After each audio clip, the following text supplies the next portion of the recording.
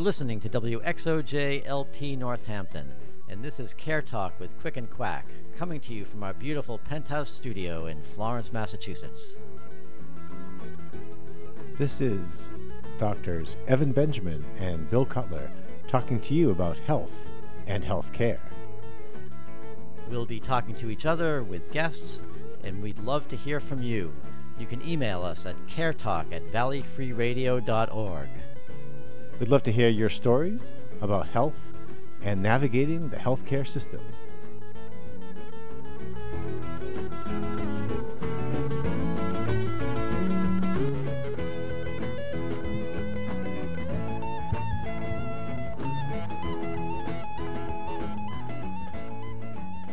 All right, Bill, we are back for another exciting show. Good to see you again. What do we have up today, Bill? We've got a great show coming up today, Evan. We are going to, at long last, review some recommendations for fixing our healthcare system. We're going to fix it, Bill? Well, this is it. You know, we've been complaining, we've been, about problems with the system. Today, we're going to just set to the hard work of straightening things out. And but we also are going to be hearing from some listeners. We've got some email communications. We've got both listeners have emailed us. Absolutely, yes, both. And we've got we've got a fascinating clinical scenario. It involves a fox, a dog, a raisin bagel. I just can't wait to share this with you. That's fantastic. And I heard somebody won our puzzler. Wow. That means another person was listening. Does that mean we have to come up with another one of these puzzlers? I don't know. We'll see. We'll see if time allows. We will see. All right. All right. Looking forward to this show. All right.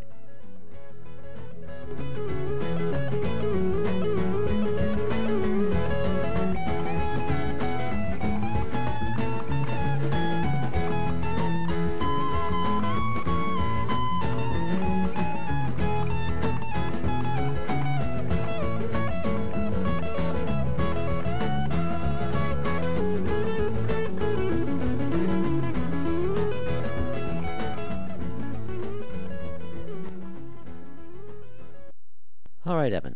So we've been talking a lot in this show about problems with the healthcare system, and today, all that negative talk that we've been having, we're going to have a little positive talk here because an anonymous source has leaked to me an interesting document with several PowerPoint slides of Professor Evan Benjamin basically solving the problems of the healthcare system. And I can't believe that we've been sitting here talking about these problems all this time, and you've got the answer right there in your pocket. Did this come from WikiLeaks? Where'd you get this?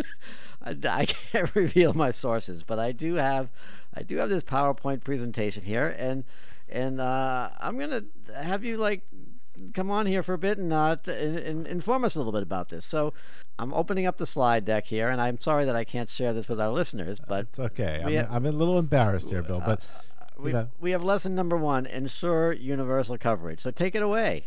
Well, Bill, we've been talking since we started this show of the challenges of the U.S. healthcare system, and I think first and foremost, I think we all recognize the fact that the United States is the richest country in the world, perhaps in the history of the world, and we don't provide health insurance and therefore health care for all of our citizens. Right here on the slide, it says still 10% of U.S. citizens are uninsured. It's, so we did a big step, 12 years ago with the Affordable Care Act. We went from about 20% uninsured, but we still have about 10% uninsured. So how can we get there? All right, how are we going to do that? So should I be going to slide number 2 here? No. Let's stay here. So because this is complicated. I think every political season you hear us arguing over, can we get to universal health care? Now, first of all, let's distinguish between universal coverage and what I think some of the critics call that's socialized medicine. All right, this is not socialized medicine. In fact, some of the more conservative health systems in the world, I'm thinking Switzerland, Germany, the Netherlands, they have universal coverage, but the health insurance is really administered by private insurance companies.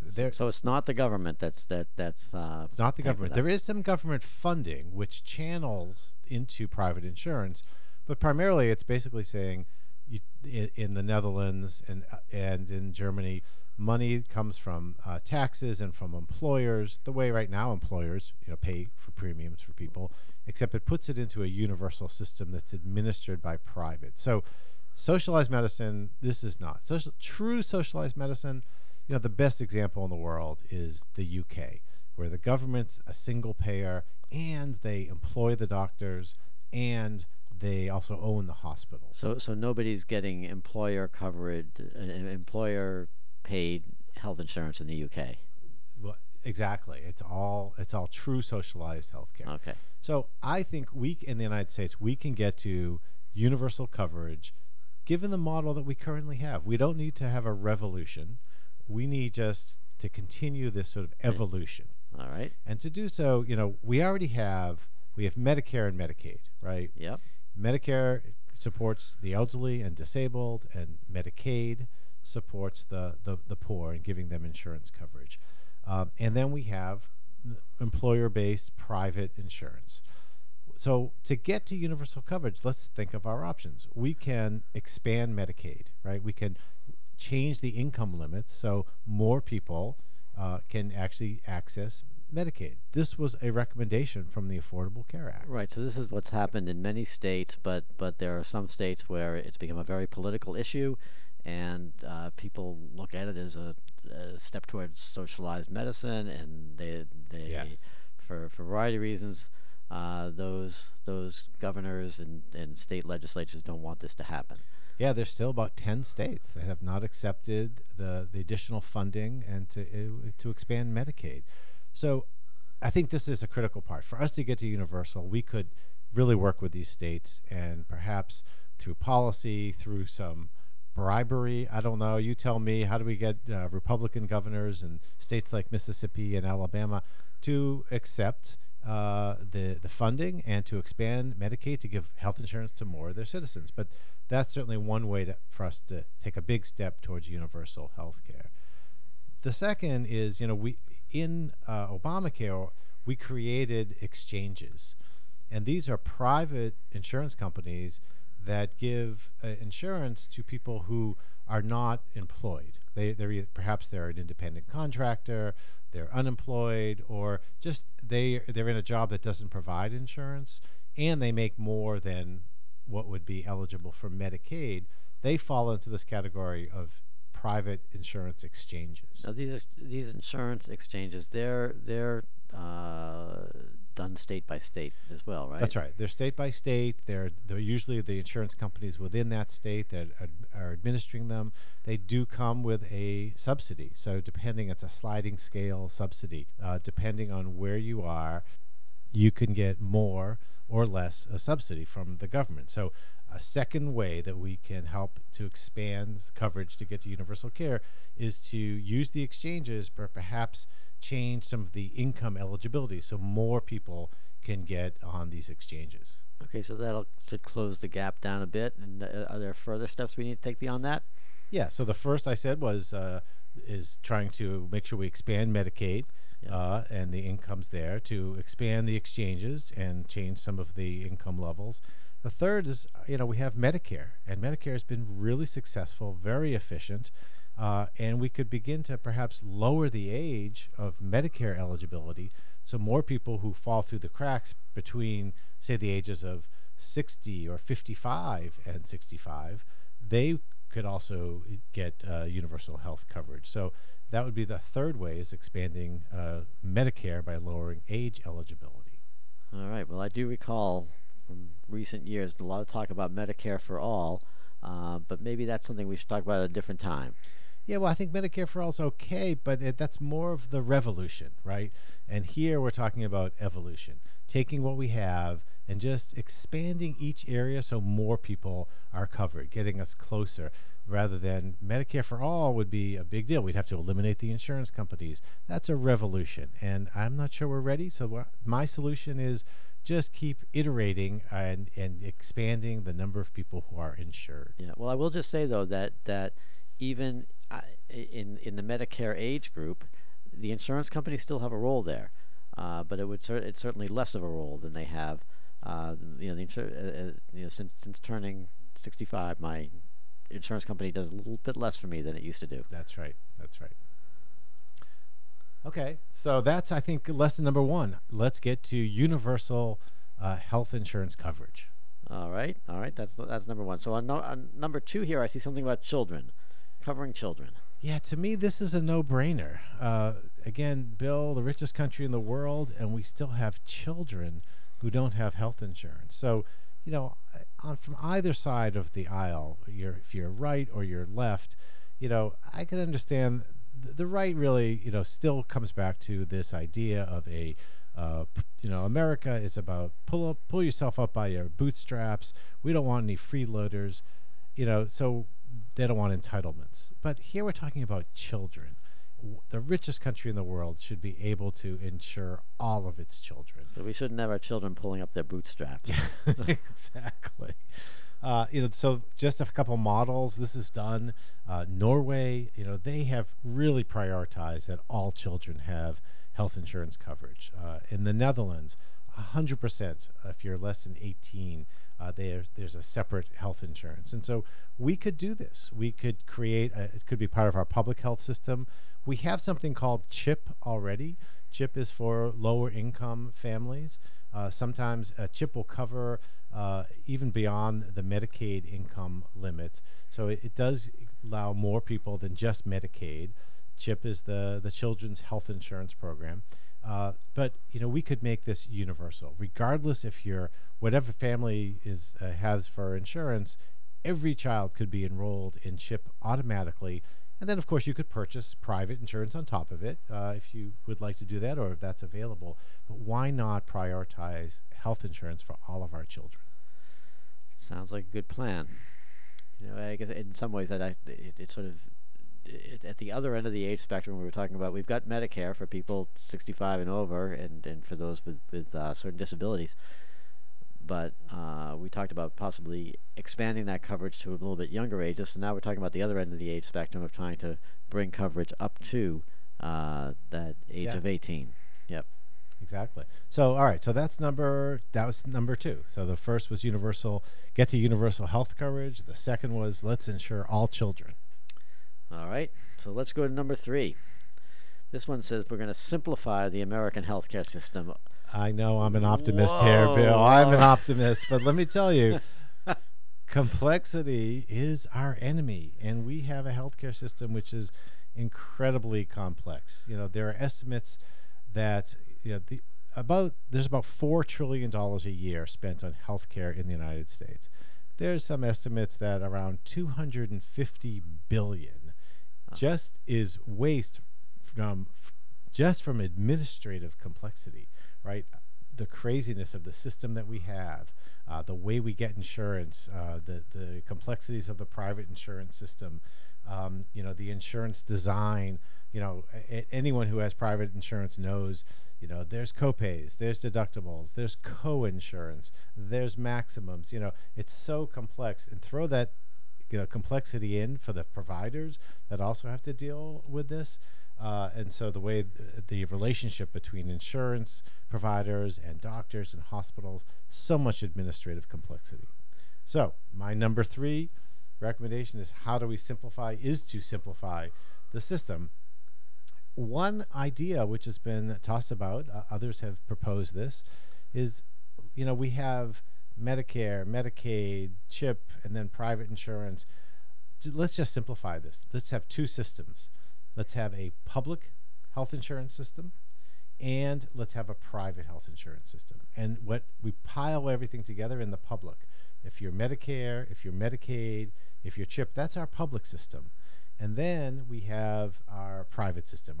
We continue the employer-based system. But let's start simplifying this so we take away some of that administrative burden. So right now we have multiple different public systems. Is that what you're saying here? That it's not all organized under one umbrella. It's very confusing, and this was part of the compromise when Medicare was passed in 1965. We have a federal system that runs Medicare, and that's for the elderly, and then the states run Medicaid, and that's for the poor. so it's very complex, and there's also big disparities in the services that are available. So I'd like to see us just simplify the approach. We have a public healthcare insurance system, and we have a private healthcare insurance system. So I'm imagining that simplification process is probably in and of itself going to be pretty complex, because how do you even start to do that? I mean, is this an act of Congress, or? Yeah, I'm afraid this is a tough one, and I think the policy wonks would need to weigh in here on is this feasible? A lot of folks have talked about this, but it probably would need to be a congressional act to be able to coalesce, to bring together Medicare and Medicaid.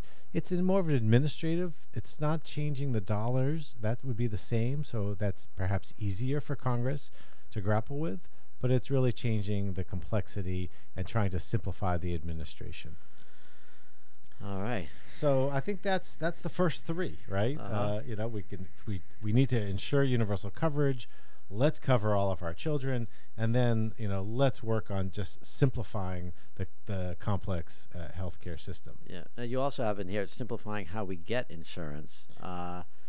So, I mean, that is complicated now. We've heard from listeners about the complexities of Medicare, and that when you change employers, your health insurance can change, and then there are options to go buy insurance through exchanges. So this is all, and a lot of that comes right out of Obamacare, doesn't it? To these sort of complex choices of trying to fill in gaps here and fill in gaps there. Yeah, and I think this is we have all these private insurance options, and then if you're eligible, there's the public health insurance. So let's simplify what are the offerings. But then I think another opportunity, and I would throw this lesson under the simplification, is can we standardize the benefit design so that the insurance benefit wherever you go, if you private insurance, if you're employed on the exchanges or through the public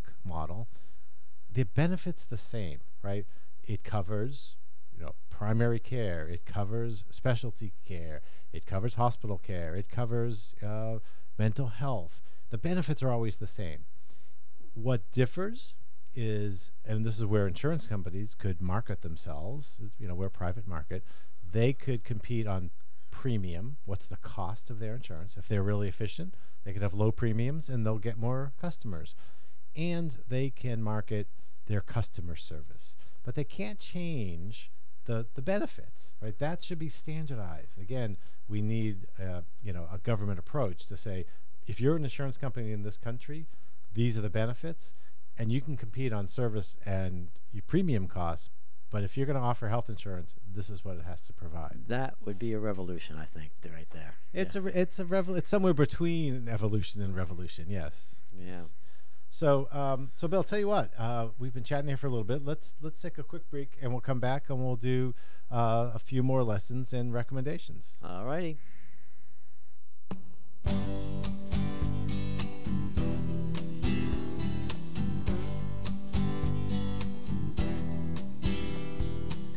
We traveled this land back in 1962. We played the places that were home to me and you. We drove to Memphis, we rocked the set. We walked the streets at night and smoked a cigarette here in America. Here in America, there was so much I didn't know about the way that life could go here in America. Down the block I saw the people stop and stare. You did your best to make a Yankee boy aware. I never thought about the color of your skin. I never worried about the hotel I was in here in America. Whoa, whoa. Here in America. In America. But the places I could stay, they all made you walk away. America.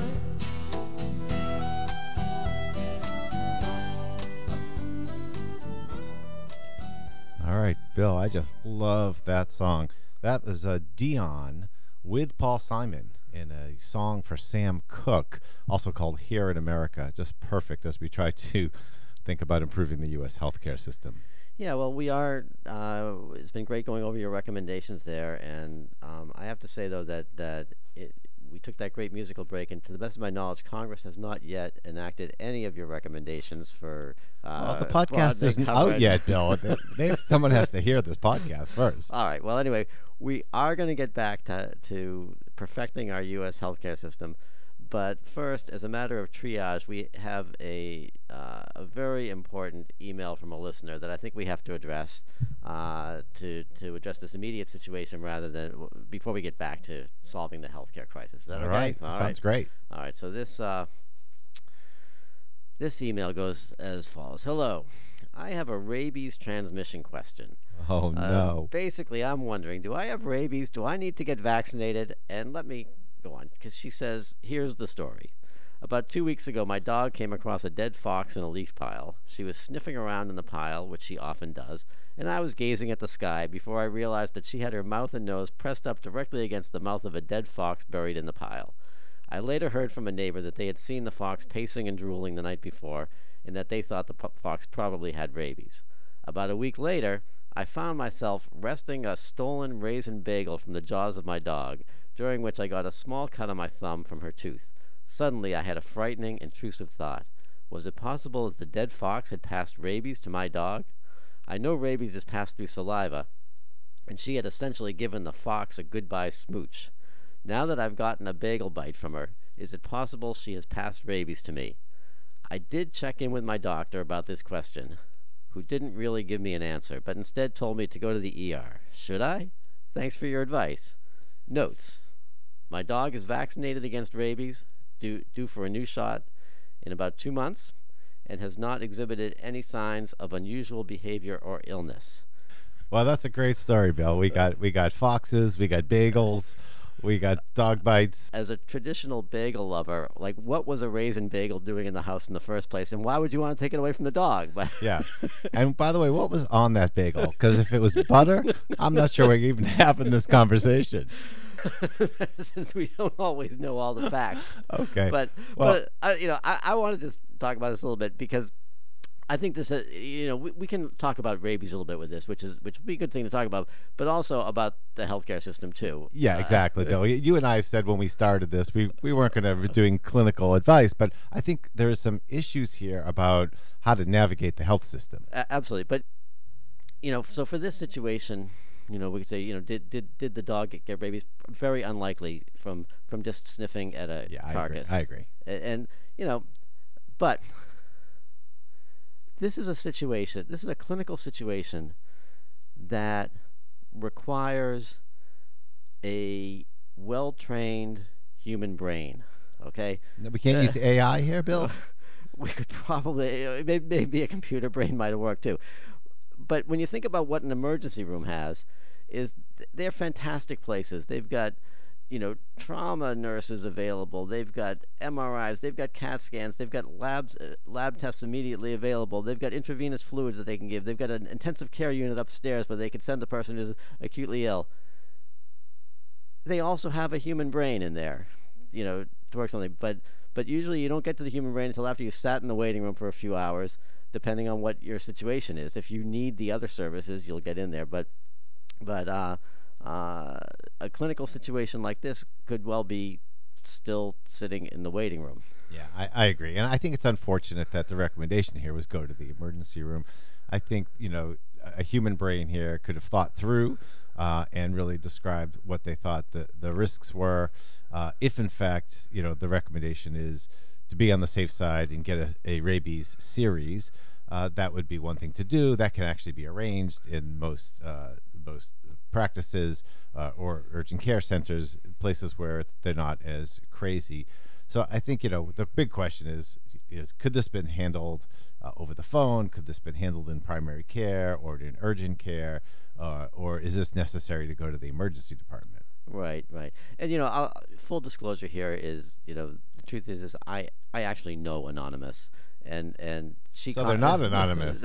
Not anonymous to me, and she did contact me saying, like, do I really need to go? Do you think I really need to go to the emergency room for this?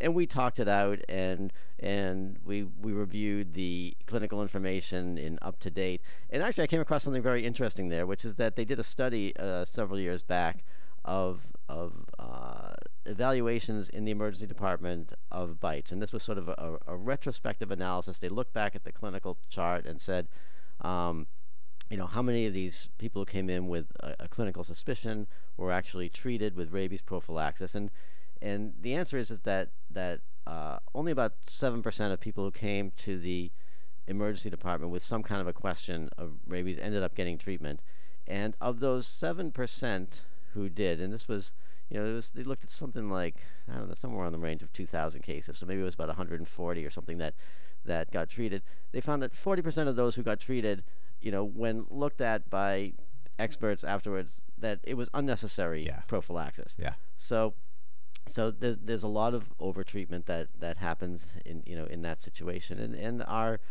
think that's a uniquely American thing that our system is geared towards overtreatment. Yeah. So I think the bottom line here, first of all, big thanks to Anonymous or not Anonymous for this letter. I think the big issue here is let's get a brain involved to make the recommendations on whether to treat or not, and we could probably do that without activating the emergency management system. Yeah, and I will also just say that we love getting emails like this. It's a lucky thing that you have to realize the realities of us addressing these questions on the air is that where there's truly a clinical situation with rabies, by the time our telecommunications expert Don Answer had reviewed the email and passed it along to us, it'll be weeks later. It could be weeks later, and so hopefully Anonymous is out there listening now and happily healthy. All right, Bill. Let's move on. Thank you. All right. Who let the dogs out? Who let the dogs out? Who let the dogs out? Who let the dogs out? Well, the party was nice, the party was pumping, Hey, yeah, B-I-O. and everybody having a ball Ha, ha, B-I-O. until the fellas started name calling, B-I-O. and the girls respond to the call. I hear a woman shout out, Who let the dogs out? Who let the dogs out? All right, Bill. That was the Baha Men with Who Let the Dogs Out, just to follow up our rabies conversation. that was a good choice, Evan. Thanks.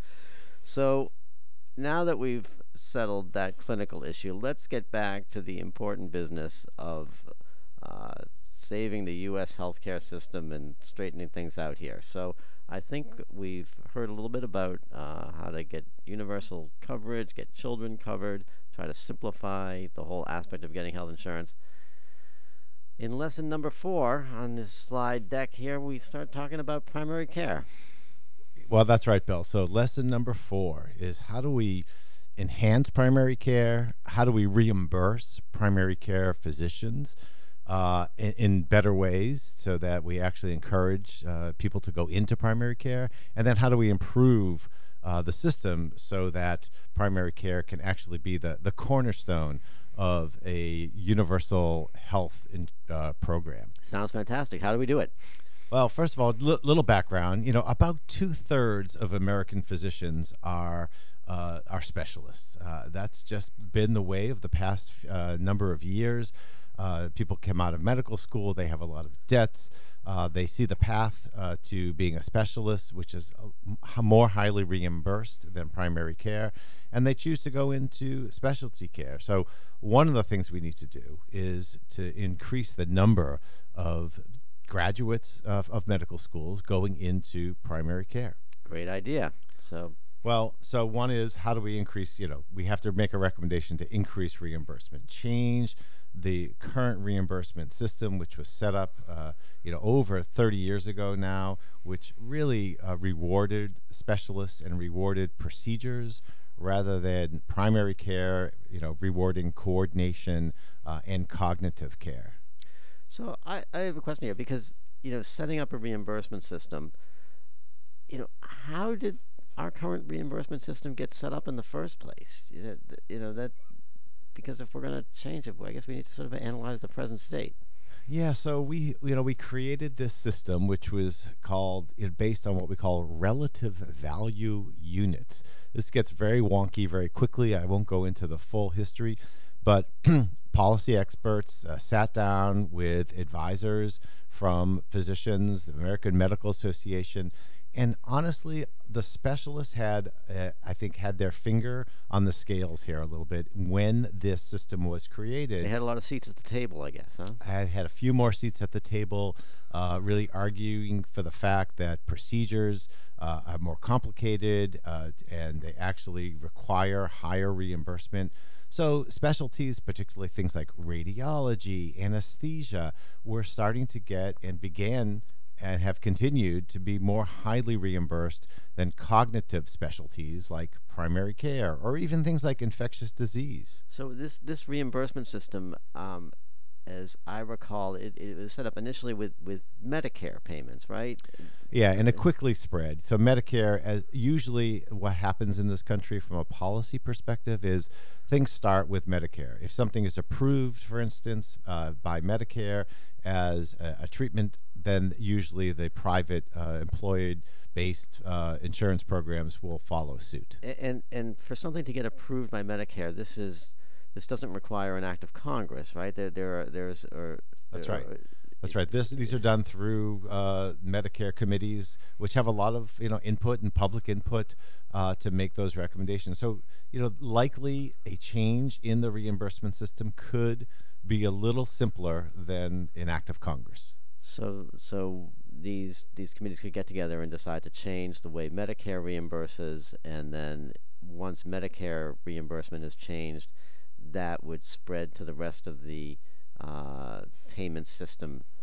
Is that? That's right. I think so. That's a possibility. So could we get more payments for primary care, reimburse primary care physicians at higher levels? But there's another thing I think we could think about, Bill, as a way to enhance primary care as well, not only improving the reimbursement, but if we paid doctors differently. So this gets into, right now we pay mostly on what's called a fee-for-service system, which means physicians are paid when they actually see a patient, perform a service. It could be a visit, it could be a procedure, and then they get paid. So the more services they provide, the more they can get paid. That system, fee-for-service, incentivizes really doing more as opposed to other alternative payment mechanisms that would support better coordination of care, better population health. If you're paid to take care of a panel of patients, let's say, as a primary care doctor, and you're paid a salary, so you get your salary, and if you care for your population well, you keep them out of the hospital, you coordinate their care, you can actually get extra payments as well. So that's called paying for value rather than paying for volume. Well, this is interesting because if we look back at this clinical case that we were just discussing with the raisin bagel and the fox, this was a situation that clinically could well be handled by a telephone visit, which gets very little, if any, reimbursement for the office. And if you're trying to run a practice, whether you're the administrator or a private care physician trying to run a practice and make ends meet, you got to think about that. I'm not, this is going to take a bunch of time to figure this out, and I may not be totally up to date at the moment on rabies, but I can look it up and I can spend some time with the situation, really get all the details. But I'm going to get minimal, if any, reimbursement for doing that, and I could bring the patient in. It's probably not clinically necessary to actually even see this. The wound happened a few days ago. It's a minor wound, doesn't really need emergency care, or I can just have whoever the clinical person in the office is say, you just better go to the ER. Let them check it Yes. out. And where the cost is astronomically higher. Exactly. And so we want to understand waste in our system. That's a classic example. So if we paid differently, if we paid physicians to care for a population, to get reimbursed for that phone call, for managing that patient, the patient would get better care and we would waste less. That patient would not be going to the emergency room. So I think lesson 4 is enhancing and reimbursing primary care differently. Bill, just one thing before we go on to the next lesson, just so our listeners know, there's been a lot of research on primary care. And what we've learned is that a good, strong primary care system overall really enhances the performance of the health system. It improves chronic care management. It's associated with lower costs overall. If we look at other systems in Western Europe that have strong primary care, their costs are lower because of the better primary care system. So we know primary care should be the cornerstone of a health system, but we need to enhance it and reimburse it differently. Well, I guess that brings us to lesson 5, which talks about better management of chronic and mental health conditions. Yes. So primary care is a big part of that. I think this lesson 5 is how do we coordinate care, and particularly around chronic care. And so to me, the operative word here is coordination. How do we create not just a primary care doctor seeing a patient, referring to a specialist? That specialist will then manage things, not really communicate back to primary care. The specialist may even refer the patient to another specialist. And pretty soon you're in this mess of poor coordination and high costs. So could chronic illness management be practiced differently? And the answer is yes. And there have been some examples of this to actually create a multidisciplinary teams to coordinate the care, where it's not just the physician, but it's a team. There are nurses, there are care managers, there are navigators that really can do proactive outreach. See, how do you take care of patients? It's the physician needs to get involved, but it's really others that can really be helping to coordinate the care. It needs teamwork to do that. So, we talked in the past about the Affordable Care Act and accountable care organizations, which were a part of that. And so my understanding, where do things stand with that now? Are accountable care organizations, is that a reality? Because I think that is meant to address some of these issues of chronic illness management and reimbursing for that. So that was legislated. Where do things stand? Is it always the keen observer, Bill? You're right. ACOs, accountable care organizations, was one of those recommendations from the Affordable Care Act to promote better coordination of care. I would say the jury is still out if ACOs actually have achieved what was initially sought. ACOs were, the idea was physicians would come together in large groups. They would receive a large population-based payment, and they would be rewarded for better coordinated care, keeping patients out of the emergency room, out of the hospital, in home, and with a much more efficient and coordinated system. So this is sort of a negotiated system that would happen where you have a group of practitioners who get together and perhaps negotiate with an insurance entity and say, okay, we will become an accountable care organization, and we'd like you to reimburse us for this, and then those two parties have to negotiate how payment is going to work on that. Is that where things stand now? That's it. And it started with Medicare. So we have what's called now a Medicare Innovation Center, CMMI, and it started creating these contracts first, and now some private insurance companies have also built contracts so that they can contract with accountable care organizations to reward them for better coordination of care. Okay, and so those are happening in practice right now, and there, I would say we're still experimenting to get that right. But the idea is we have to improve our chronic illness management, and that's one path. But Bill, so lesson 5 was two things. It was better management of chronic conditions, and it was also better mental health management. And I think the lesson for me here is we've seen better ways to manage mental health and behavioral health. Some of the examples we've seen is when behavioral health is embedded into primary care. That's been a nice model where primary care is screening and then referring right within their practice to behavioral health providers.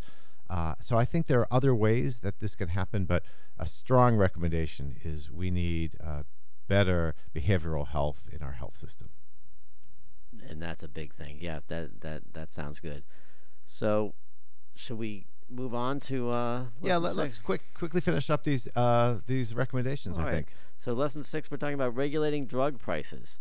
There's a big issue. Big issue. I think without getting into too much of the policy, it's a lesson because we've seen other countries really do a better job at this. Is trying to decrease drug prices. I think our listeners should know that the United States really has lagged behind. We do not negotiate with pharmaceutical companies. As a rule, it's not been done. Medicare does not do this. Recently, that has changed as an experiment. We have a few drugs every year or something like that. Yeah, there's now 10. There's now 10 drugs which have been allowed to actually negotiate the price over. And so I think a recommendation is, this is nonsense. We need to begin to have the ability to regulate drug prices. In England, there's an organization called NICE. It's the National Clinical Effectiveness Institute. And what they do there is they look at a drug and they say, how effective is it? And based on its effectiveness, they determine what the price should be. How logical. So this sounds incredibly simple because really all we need is for Congress to get together and set aside the fact that drug companies have financed their elections and just set that to the side, get together and say we're going to bring some logic into the healthcare system and change the rules around this. So it's simple, Bill. Simple. We'll do that next week. Okay. Let's go to lesson 7. Lesson 7 is really getting into the other waste. We talked about earlier administrative complexity. Lesson 7 is really to fix the other causes of waste. Particularly what I call overuse. Overuse is when physicians really, because of a fee-for-service model, are doing more that really isn't necessarily helping the patient. It's been estimated that overtreatment adds about $75 billion to our healthcare system. And we could actually do this through improving the value of care that patients receive, working with physicians to having different payment models, like we talked about with the ACO, to really move away from overuse and really to have physicians use testing and treatments that really are better value to the patient. Absolutely. It's not $75 billion or $100 billion.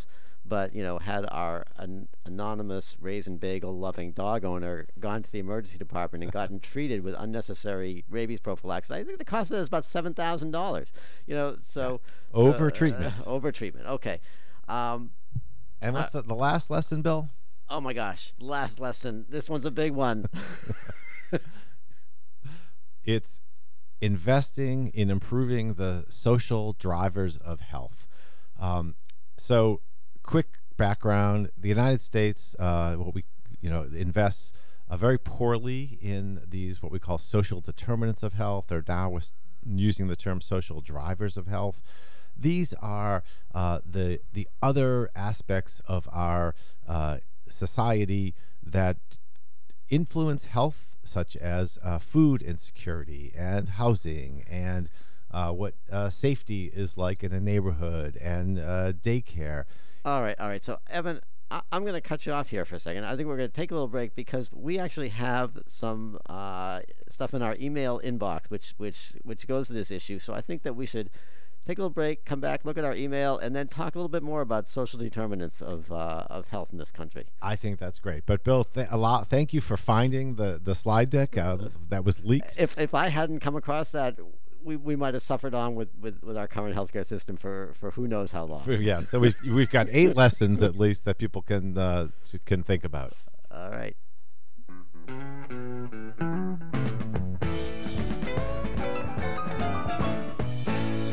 Red and white, blue suede shoes. I'm Uncle Sam. How do you do? Give me 5. I'm still alive. Ain't no luck. I learned to duck.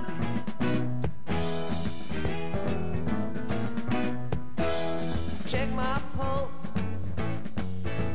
It don't change. Stay 72. Come shine or rain. Wave the flag.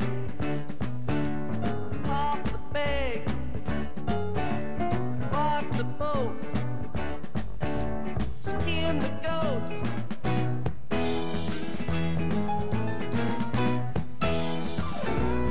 Wave that flag. Wave it wide.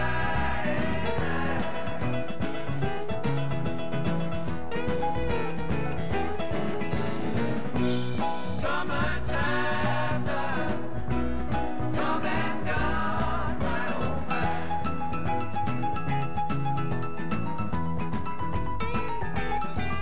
I'm Uncle Sam. That's who I am. Been hiding out in a rock and roll band. Shake the hand that shook the hand of P.T. Barnum and Charlie Chan.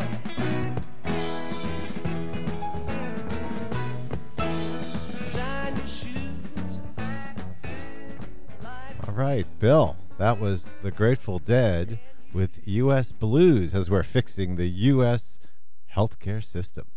All right. Well, we're going to take a small detour here from fixing the U.S. healthcare system to get a little input from one of our listeners. This is actually a loyal listener, Mother Mallard. You may recall that Mother Mallard sent us an email a little while back about the ending of the child care tax credit and how that would have a negative impact on the social impact for children in our country and potentially healthcare. And Mother Mallard comes back with some more thoughts along those lines, which I think we should air at this point because we've actually been sitting on this email for a little while. Hey, Quackers. I now might qualify as your biggest fan, having streamed all of your episodes to date. You guys are naturals on the air, and your discussions are scintillating. Scintillating, that's great. I'm telling all my friends to listen in. That's wonderful. How complicated our healthcare system is, and thank you for working to explain it. Keep it up, and thanks for taking my question. Here is a comment regarding your third show. In that show, you talk about how in the U.S. healthcare system, we pay a huge amount, and our outcomes are not that great.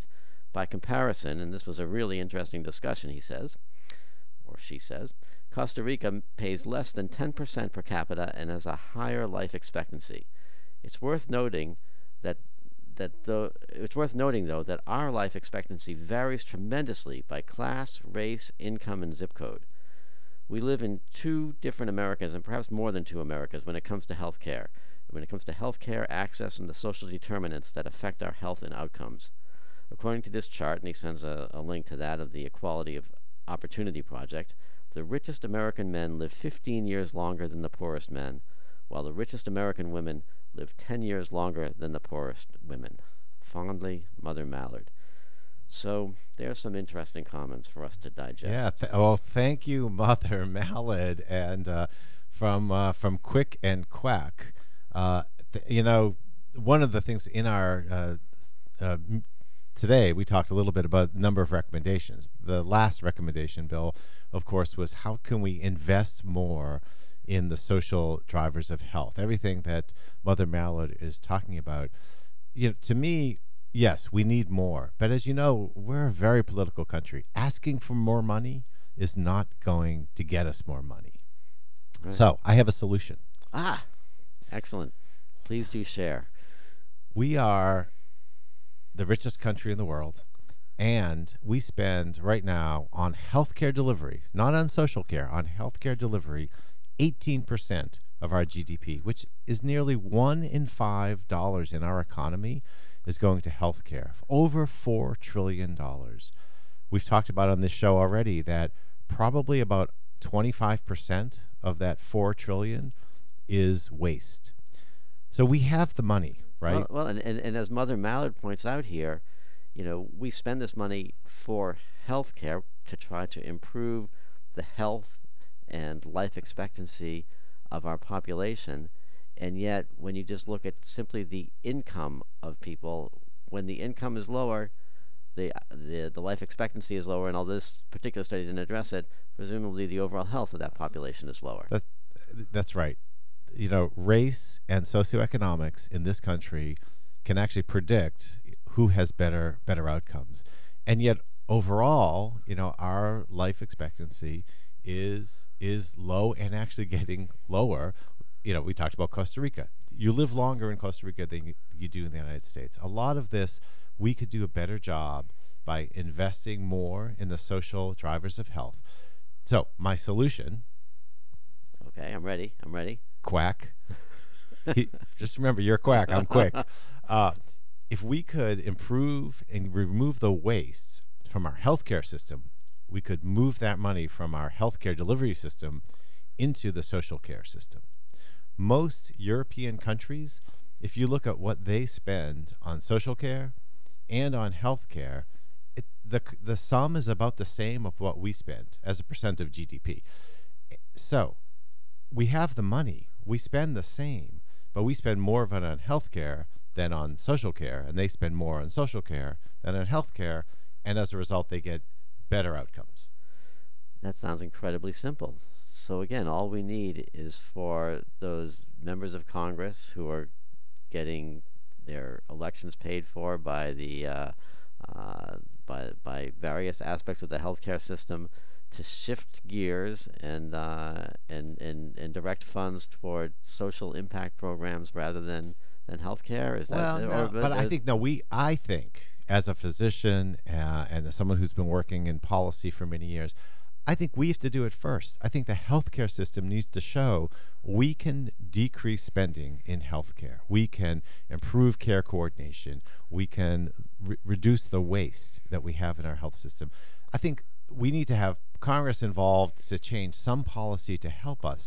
But the idea is if we can reduce waste, and there are lots of things we can do as physicians, as healthcare leaders, as insurance leaders, we can reduce that waste. That money now becomes available to spend on social care. So the government needs to get involved in seeing that, wow, we're freeing up this money now. How do we move it? That's the most complicated. How do we move it into the social care system? Yeah, I don't really have a simple answer for how we bring that shift about. Yeah, this is, people have been thinking about this for a long time. People certainly smarter than me and you, Bill, smarter than Quick and Quack. But I think we can do it. I'm an optimist that the money we spend in the healthcare system is not getting us the results we want. If we could decrease that $4 trillion and begin to shift it. So could a healthcare system, for instance, if you change the way they get paid, right? If we don't pay fee-for-service anymore, and you go to the large health systems here in Massachusetts, and you say, what we're going to pay you for health, right? Which means health of everyone in your community. All of a sudden, giving them a home for the homeless will actually decrease healthcare costs, right? So the health system can suddenly recognize that, wow, if we're really paid for health and not just for volume to do procedures, then really what we need is maybe we need to create a housing program to get a lot of our patients who are homeless who come to see us, give them a home, and their health will get better. So could we change the way the health systems are paid to incentivize them to begin to invest in the social drivers of health? Yeah, it's interesting. On one level, it's just incredibly simple, and on other levels, it's just so complicated and complex of how to go about doing that. It's a real puzzler, I'd say. Oh, Bill, before we go, thank you for reminding me. We had a winner from last week's Puzzler. The puzzle, if you recall, was you're locked in a doctor's office. The only thing that's in there is a table and a mirror. And how can you get out? Yeah, unfortunately, I do actually totally recall that. So All right. Well, so we did get Lynn from Hartford called in and told us that if you first look at the mirror and you see what you saw, I saw. and you saw the table, and you cut the table 2 halves, make a hole, and you climb out the hole. Brilliant. Get out of the doctor's office. But, actually, I think that puzzler and that solution, we could probably just translate that to our healthcare system and solve the whole thing. If we could solve it that way, that would be beautiful. Yeah, we can climb out of the hole of the healthcare system. All right, Bill.